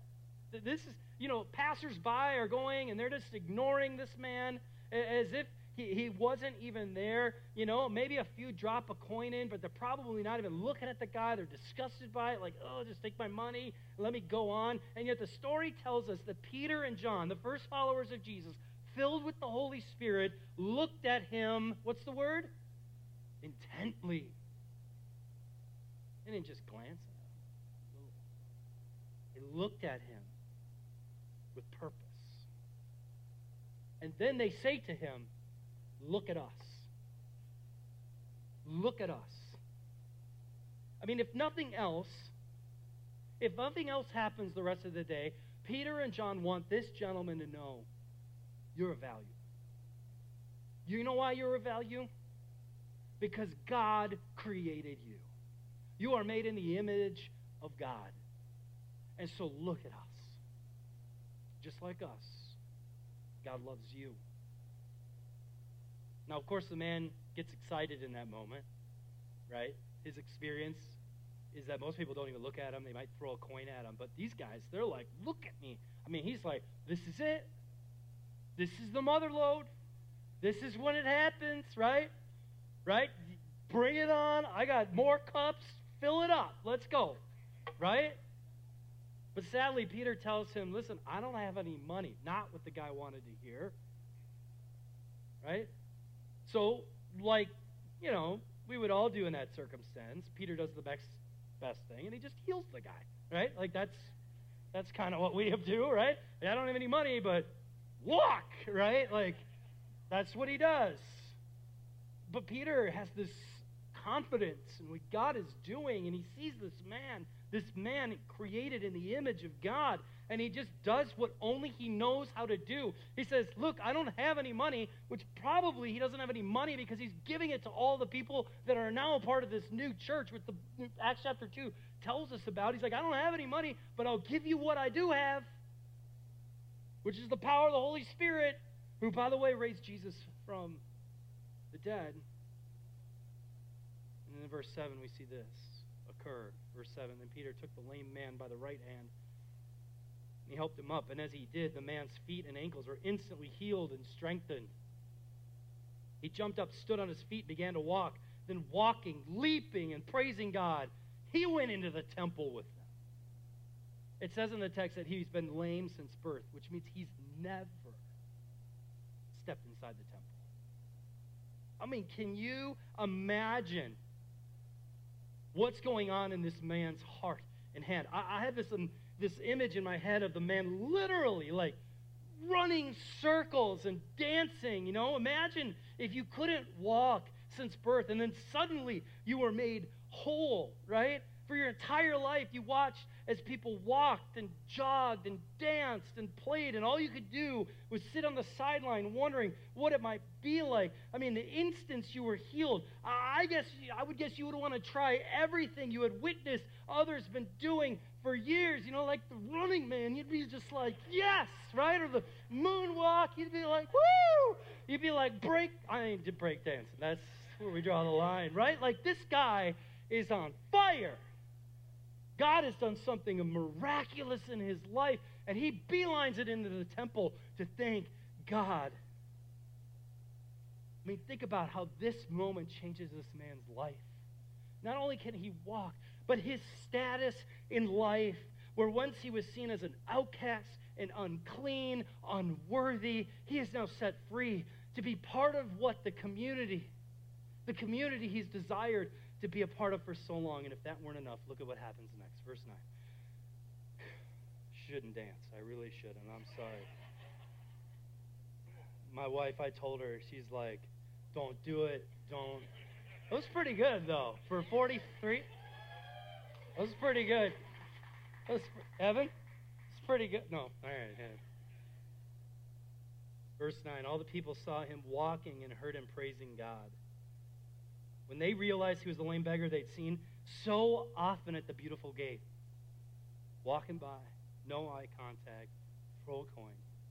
You mean that guy? It says they were absolutely astounded. For maybe the first time in his life, that man is seen. You notice that? For the first time, all the people in the temple are like, hold on a second. That's the same guy that was sitting there, the guy that I ignored? Like, for the first time in his life, he's seen. He is valued. People are in awe of what God has done in his life. This man is no longer invisible. And I just have to imagine Peter and John are just standing by like, all right, like, hey, John, it worked. Like, did you see that? That was amazing. I mean, at least in the book of Acts, this is the first instance we know of Peter and any of the first followers performing this sort of miracle. Like, it wasn't like this was just like, yeah, we've done this a million times. Like, he just was like, the Spirit told him to say, get up, and the guy got up, and he ran into the temple. Like, wow, that is amazing day for them. Now, I mentioned earlier that I want to tell you one story, two perspectives, same results.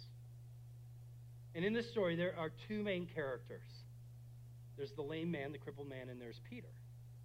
And each is approaching this moment in history from a really different perspective. But each experiences, get this, each, whether you see it or not yet, each experiences the exact same thing. Now let's start with the lame man, okay? We know from the story that this man has been an outcast for his entire life. He was lame at birth. His condition has set him apart from the normal Jewish community of the first century. Unfortunately, the text tells us he has a few friends, who will at least take him to the gates of the temple so that he can beg for a living. But overall, this man's existence is spent in relative isolation with no interaction with God in the temple or the rest of the community. This man's alone, unseen, unwelcome. But the day that he meets Peter and John, it's really just like any other day as it gets started. He's going to sit at the temple gates, he's going to beg for money, and then he's going to go back to where he came from. The majority of people that will come through the gates of the temple that day, they'll just pass by. They won't make eye contact. A few of them may acknowledge him with a coin or two, but most of them are just going to walk by, no eye contact, no smile. And yet, despite all of that, at least the money he knows he's going to receive that day will enable him to live for another day. But let's be honest, this is a pretty lonely existence for a human being. It's a pretty lonely existence. And yet on this day, the lame man meets Peter. And I guess it's possible the man has heard, maybe seen Peter before. I mean, after all, in recent days, Peter is making quite a splash in the Jewish community in Jerusalem. But there's nothing that indicates the man really knows him. It's not as if the man was like, oh my goodness, it's Peter.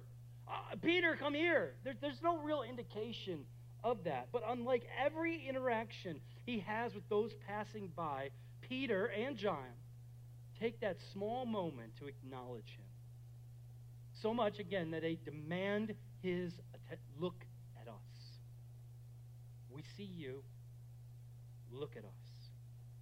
Now, again, this would not have been a normal experience for the men. There must have been a little bit of shock, but nobody ever garnered his immediate attention in those moments. And so their desire to take interest in him could only mean that they were about to bless him with enough money to last him for days. Again, oh my goodness, this is it. This is the mother lode. Only you have to imagine the lame man is completely disappointed when they're like, we have no money, man. Like, why are you looking at me then? Why are you asking me to look at you? Why are you even paying attention to me? Instead, this stranger, Peter, tells him, I'm just going to give you what I have. And he says these words, in the name of Jesus Christ the Nazarene, get up and walk. Now listen. Jewish historians like Josephus, who lived during the first century and wrote about what was going on in Jerusalem and the surrounding world, they write about the fact that many people would come to Jerusalem specifically claiming they were healers. And they would go and try to prove that they were healers among the crowds, mostly so they could garner attention, maybe an income. And so they would go to the temple gates, they would go to the pools by which many of those who were crippled would sit by, and they would attempt to perform miracles in their life. Happened all the time. And maybe once in a while there was a healing. I mean, God was still at work, but for the most part, those people who were used as sort of a toy to try to get those others' attention were left in the same state they were before. So I have to imagine this guy sitting in a prominent spot in Jerusalem has encountered healers just like this. And when he hears Peter say, "Get up and walk," my guess is his first thought is, seriously? You're just another one of those guys?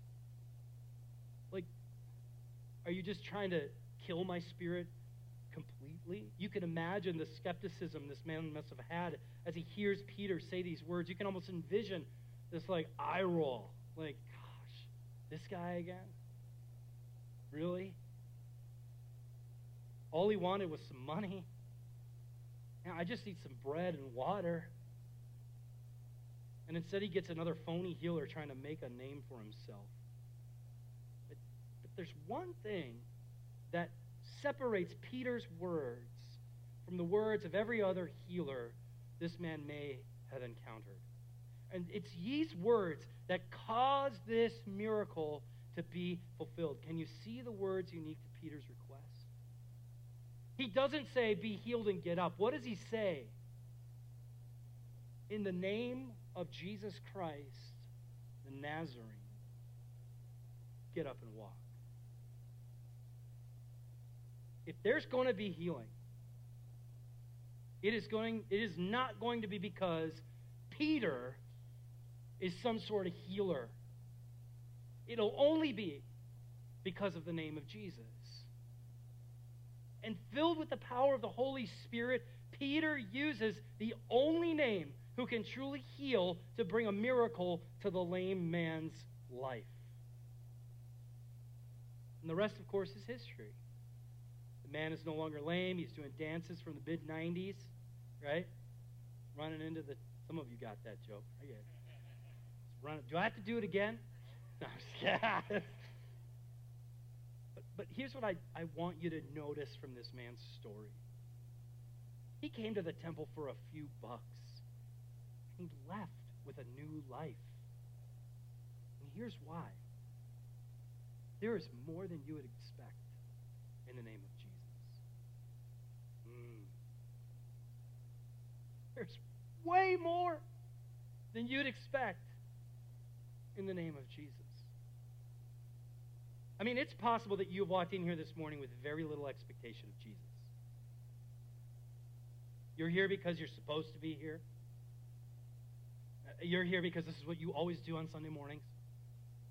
You're here because somebody dragged you here. And by the way, if you are in any of those circumstances, I'm really glad you're here. Because I want you to hear this morning. I want you to hear this. And like the lame man, you may have sat down this morning with little expectation that this morning is going to make any difference in your life. That when you hear the name of Jesus, nothing is going to change. You sat down with little expectation that he is going to come through for you. Your marriage is suffering. Your finances are in disarray. Your kids are all over the place. You feel empty inside. The addiction is killing you. And the last place you think you could expect any sort of change is right here this morning in the name of Jesus. But I want you to ask the lame man in this story this morning what you can expect from the name of Jesus. Because I believe he will tell you there's way more than you'd expect. There's way more than you would expect in the name of Jesus, which brings me to Peter. I told you, one story, two perspectives, same results. Because on the other side of this story is the first leader of this newly found church. I mean, Peter is in deep right now, right? He's being questioned by religious leaders of his day. He has a community of nomads, crazy people who are living together, trying to figure this whole thing out called the church. And he has this newfound reputation for being this spokesperson for the people of Jesus. There's a lot of pressure on Peter. I mean, have you ever started doing something only to realize you have no idea what you're doing? This is where Peter is right now. This is the same guy that cut an ear off when Jesus was confronted by the religious elite. right? He's a little bit erratic. He has no idea what he's doing. This is where Peter is as he goes to the temple to pray. My guess is that Peter's the first one into the temple and he's the last one out because he's like, God, I don't know what I'm doing. You put this on me and I have no idea what you're doing. So he and John are taking time out of their busy schedule to go to the one thing they know they need. They need prayer. And so they beeline it to the temple at 3 o'clock to pray with other believers and center their lives on the Word of God and the work of Jesus. And as they do, they're interrupted by this man at the entrance. Something they see every time they go to the temple, right? They go 3 times a day. These people are out and about every time they go, right? And it's likely they've even seen this man before. And they've walked by without acknowledging him. But on this day, something tells Peter, get this man's attention. And of course, the one day he does, Peter doesn't have the one thing the man wants. And he's the money. I literally have no money. I just gave it to somebody else. So in a moment of brevity, Peter kind of vamps, right? He's like, listen, I don't have any, I'll tell you what I do have. I have nothing right now, but I'll tell you what I do have. He may have no money, but he has been on a roll with this power of the Holy Spirit thing and the name of Jesus thing, so he does something he hasn't done really yet or seen since Jesus ascended to heaven. He attempts to heal the man. Now listen, Peter knows this is a gift. Jesus told them they would have this power to heal and do miraculous signs, but it's not as if he's done it very often. This is a risky moment for Peter. There's no guarantee that this is going to work if he does it now. But Peter, in faith, says, listen, I don't have any money, but I'm going to give you what I have. I'm going to give you the name of Jesus. And by simply offering the man what he has, Peter witnesses a miracle. He grabs the man by the hand and lifts him to his feet.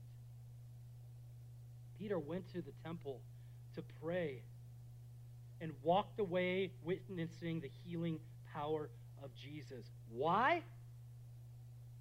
Because there's more than you'd expect in the name of Jesus. Listen, when you decide to follow Jesus, the Bible says you're filled with the Holy Spirit. You have exactly what is needed to be a miracle worker in the world. We don't think of ourselves like that very often, do we? Peter doesn't have any money. He doesn't have any work. He barely has any energy, right?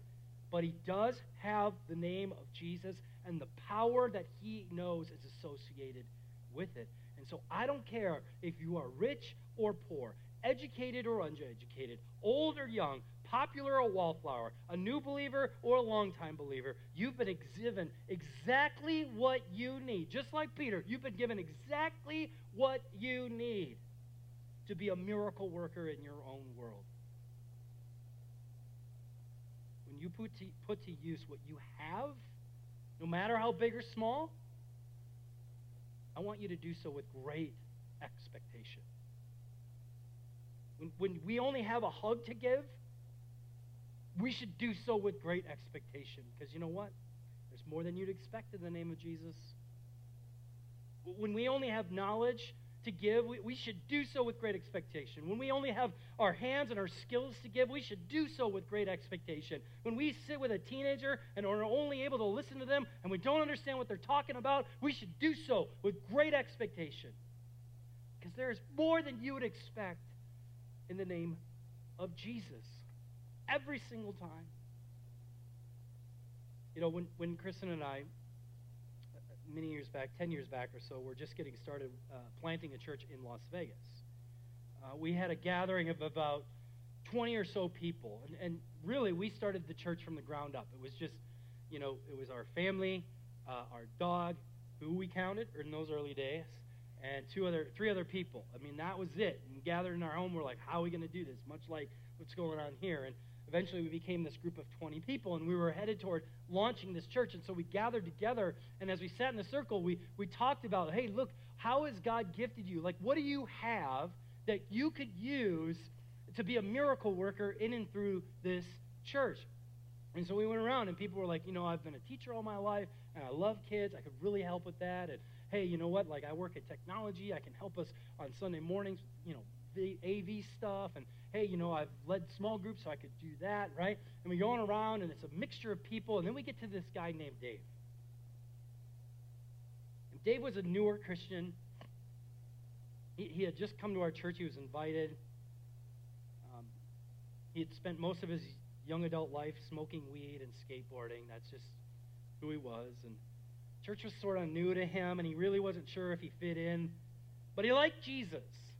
He really liked Jesus, and he liked us, so he kept hanging out. And when we got to him, when it was his turn, these were his words, verbatim. He says, I really only know how to do two things: skateboard and make sandwiches. That's all I know how to do. Now, granted, he was an employee at Subway, so that made sense. And in so many ways, that really was all he did. He skateboarded and he made sandwiches, and we all sort of laughed. But as we did, I realized that Dave was sort of serious, and so I offered a time to meet with him. And, Dave ended up hanging out at our church for years, and in that time, I can tell you that Dave experienced more than he expected in the name of Jesus. I mean, not only did he become a Peter of his own right among the skateboarding community in Las Vegas, but he became a critical part of helping our church move forward. I remember at the launch of our church, we wanted to do something really unique, and so he helped organize a skateboarding exhibition in our parking lot. Here's a picture of him and some of his friends. This is me. You show the next picture. Yeah, that's me. I'm just kidding. That's Dave. That's Dave. And a couple years later, Dave married his now wife, Tigra. They have two beautiful boys growing up on skateboards. They're leaders in their church. He's continuing to have an impact in a subculture that most of us would never be able to enter into. I wish I had told Dave what I'm telling you today when I met with him. I wish I had told him, Dave, there is more than you'd expect in the name of Jesus. But I guess I didn't really have to. He just found it out himself. And I am telling you today, whether as you hear this story, you're like, man, I feel like that guy at the gate. I feel lonely. I feel unworthy. I feel like I have no value. I feel unseen. Or whether you resonate with Peter, where you're walking around going, God, I don't know what to do. I feel overwhelmed. I feel like you're calling me to do something. I know that your spirit is real. I know that you are real, but I'm not really sure what I have. I mean, what do I really have? All I really know how to do is make sandwiches and skateboard. Whether you fit into one of those categories or both, I just want you to hear that again. There's more to be expected in the name of Jesus. Isn't that interesting? One story, two perspectives, same results. I mean, no matter how you're approaching this story today, if you relate most to the lame man down and out in need of new life, or if you relate most to Peter, unsure of whether what you have is enough, or if you have anything left to give, I want you to approach the name of Jesus with great expectation this morning. Because there is way more than you'd expect in his name. When you place your trust and faith in the name of Jesus, miracles happen in your own life and in the world around you. Miracles happen in your life. Miracles happen through your life. It's what it means for us as a community to be changed lives, changing lives. That we would be people that expect greatness in the name of Jesus because, well, that's just what there is. There's only great expectation in the name of Jesus. So here's what I want us to do this morning. I know we're going long, but just stick with me. I'm going to pray, and then we're going to sing a new song. And it's a song that I think speaks right to the heart of this message today. It's called Too Good Not to Believe. Which I love the title of that song. Jesus, he's just too good not to believe. And the lyrics of the chorus go like this.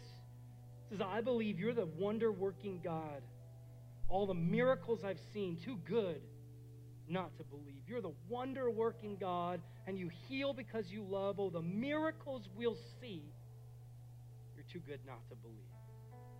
And that would be our anthem this morning. And that we would do so with great expectation. The name of Jesus can do more than you'd expect. And I want that truth to sit deep into your soul this morning. Whatever you're wrestling with, whatever you're wanting to see, whatever you feel insecure about, all of it, Jesus can do more than you'd expect.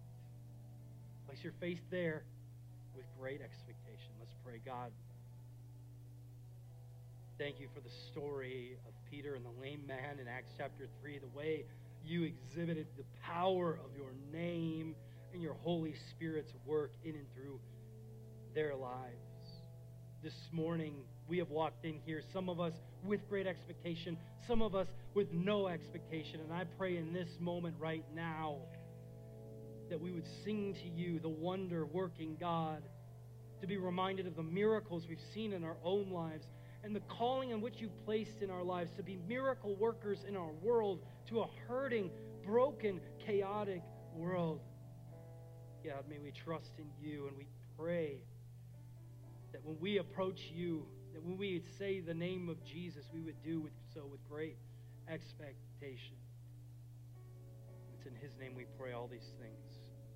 Amen.